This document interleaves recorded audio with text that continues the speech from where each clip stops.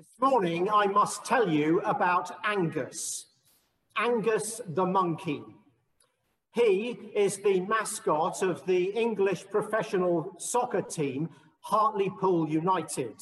And Hartlepool on the northeast coast was the last town I lived in before I emigrated to this fair land. Now, I completely understand if you have never heard of Hartlepool or their football team. Even if you follow the Premier League, you will still not have heard of them because they've never been in the Premier League. In fact, they've never been in even the second tier of English professional football. Now, Angus the monkey serves as a testimony to the ability of the people of Hartlepool to laugh at themselves. The legend of Angus dates from the Napoleonic Wars. The story goes that a French warship ran aground at Hartlepool. Deeply suspicious of what might be a French invasion, the good folk of the town rushed to the beach, where they found only one survivor, the ship's monkey, dressed in military uniform. Now, most of the townsfolk had never met a French person. Cartoons spewed out by the British propaganda machine often depicted the French as subhuman creatures with tails and claws. So the locals decided that the monkey must be a French spy. So they put the monkey on trial. Not surprisingly, the monkey was unable to answer any of the court's questions and was found guilty. If you were asked questions by a person from Hartlepool, you wouldn't understand them either.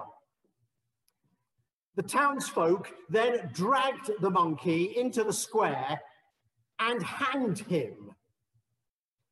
And the people of Hartlepool are still affectionately called monkey hangers today by the rest of the country. And many years later, Angus the monkey, get it? Hang us the monkey, was made the football team's mascot. It doesn't end there though.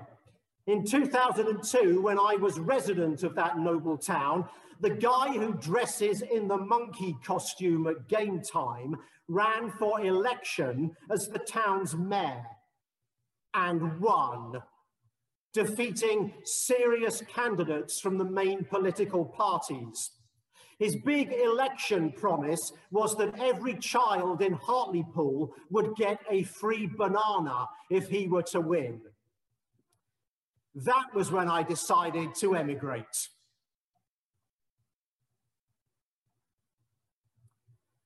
The story of Angus is one of powerlessness. The powerless French monkey at the hands of frightened patriots. The powerless Hartlepoolians, victims of poor education and government propaganda. And the powerlessness of human beings to make it through life without providing fodder for humorous folklore. And powerlessness is a strong theme we've been discovering in our summer sermon series, From Eden to Egypt. Last week, we met a lad called Isaac. You couldn't get more powerless than him, trusting his father while Dad bound him with rope, placed him on an altar, and raised a sacrificial dagger above his head. And this morning, in part 5, Isaac is still fairly powerless, the victim of cultural expectations that deny him something that we, in our culture, consider a basic human right, the power to choose one's spouse. But if he's powerless, how much more is his future bride? Rebecca is her name. And in the elaborate story from Genesis that Annette read just now, she is not only powerless over whom to marry, she has the added powerlessness of being a woman in a patriarchal society. She goes out to draw water and at a well is approached by a servant of Abraham, Isaac's father. And the servant asks her for a drink, which she provides. And then he asks her who she is, and she tells him she is the daughter of Bethuel. And with not so much as a proposal, the servant puts a ring on her nose and bracelets on her arms and claims her for Abraham's son, Isaac, rather like a piece of livestock.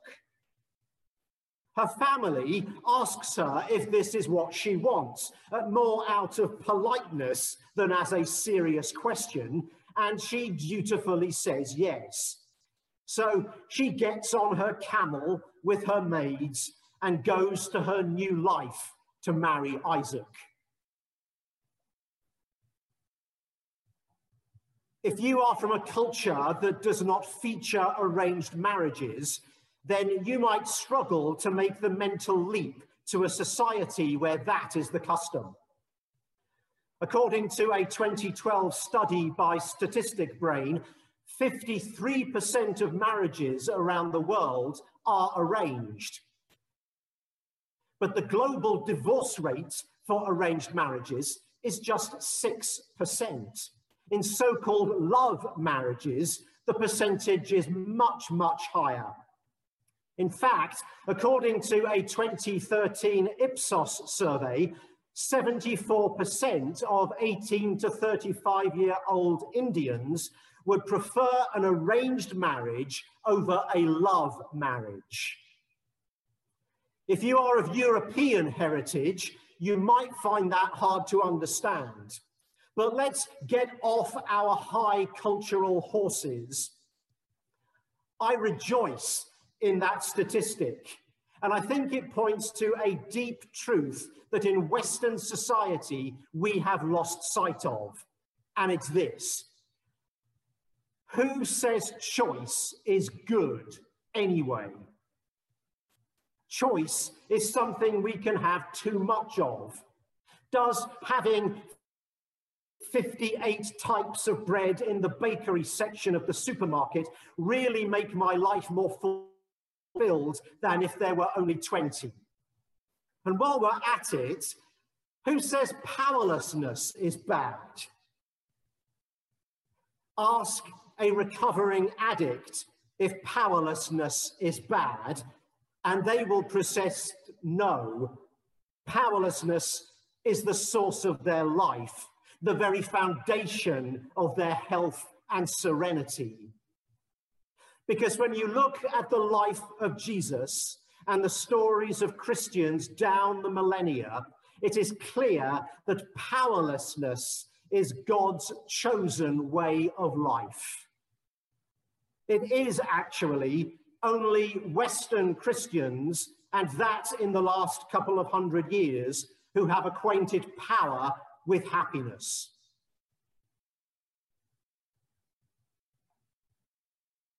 When I set the topics for this sermon series, I identified Isaac as the character we'd focus on this morning.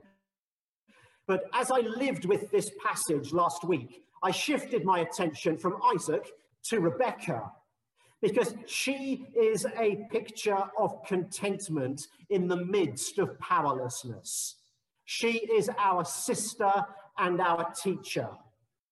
We may wish to protest that her society should honor her human dignity and give her the right to make decisions for herself, and of course, we would be right to do so. But her reality is that she has no choices. And so rather than trying to change things that can't be changed, she accepts them. She identifies God in her circumstances and sets out to live with faith, hope, and acceptance. Human beings waste a lot of time and energy resisting the inevitable: aging, sadness, loss, death, The gift of accepting things you cannot change is one of the greatest and most elusive of God's gifts. When we have it, we are truly free.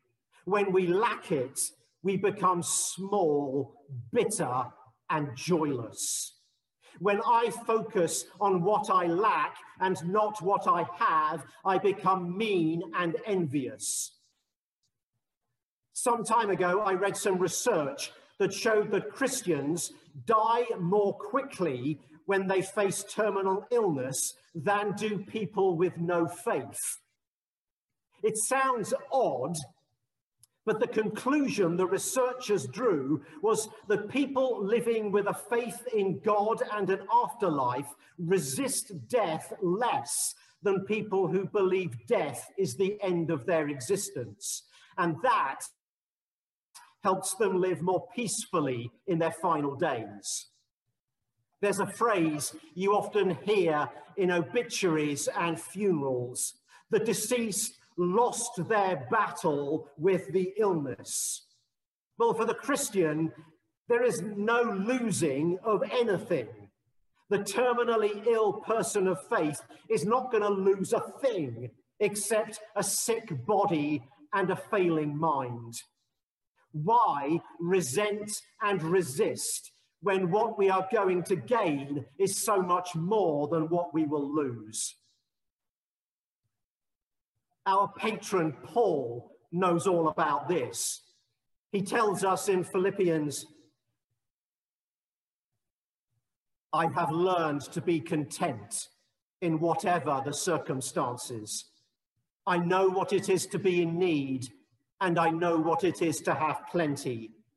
I have learned the secret of being content in any and every situation, whether well-fed or hungry, whether living in plenty or in want. I can do all things through him who gives me strength.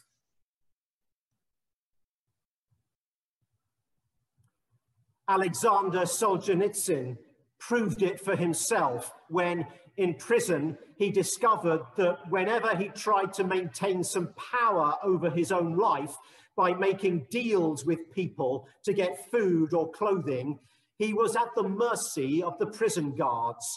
But when he accepted and even embraced his vulnerability, his jailers had no power over him. He says that he actually became the powerful and they the powerless.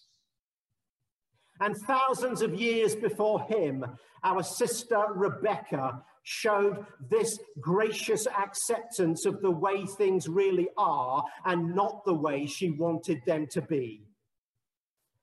And they called Rebecca and said to her, "Will you go with this man?" She said, "I will." So they sent away their sister Rebecca and her nurse, along with Abraham's servant and his men. And they blessed Rebecca and said to her, "May you, our sister, become thousands of myriads. May your offspring gain possession of the gates of their foes." You see, there truly are unspeakable riches when we give up control and go with God's plan. I started in Hartlepool, obscure little Hartlepool, famous only for its folly. Actually, that's not quite true. It's known for something else, even more somber than the hanging of a French monkey. 106 years ago, on December the 16th, 1914, Hartlepool was the site of the first British casualty of the First World War. 27-year-old Private Theophilus Jones was manning a point of the headland when he was picked off by a sniper on a ship. To commemorate the 100th anniversary of the end of the war to end all wars, on November the 11th, 2018, Private Jones's portrait was etched into the sand on the beach of Hartlepool. A skilled sand artist copied his likeness from a photo at low tide. As the tide came relentlessly in, so the sea erased the image, but not the memory of Theophilus Jones. Interesting name that, Theophilus. It means friend of God in Greek. I suspect he was, because why else would you be called that unless you were? In a way, Theophilus Jones is our Rebecca, unremarkable, unnoticed, growing up in obscurity, and yet the heir of the promise. She lives out her cultural obligations. She keeps her head down in deference to her parents and her heritage. Yet she is God's chosen, playing out her part in an unseen and powerful drama. Not a powerful drama like the First World War, but an epic of grace. The promise to Abraham, a people, a land, a legacy, a relationship with God, a covenant of love that would eventually be ratified on a cross and proven in an empty grave. When God has a plan, it will happen. Don't push it away, deny its reality, or resist its coming. Rest and accept and receive the promise. Amen.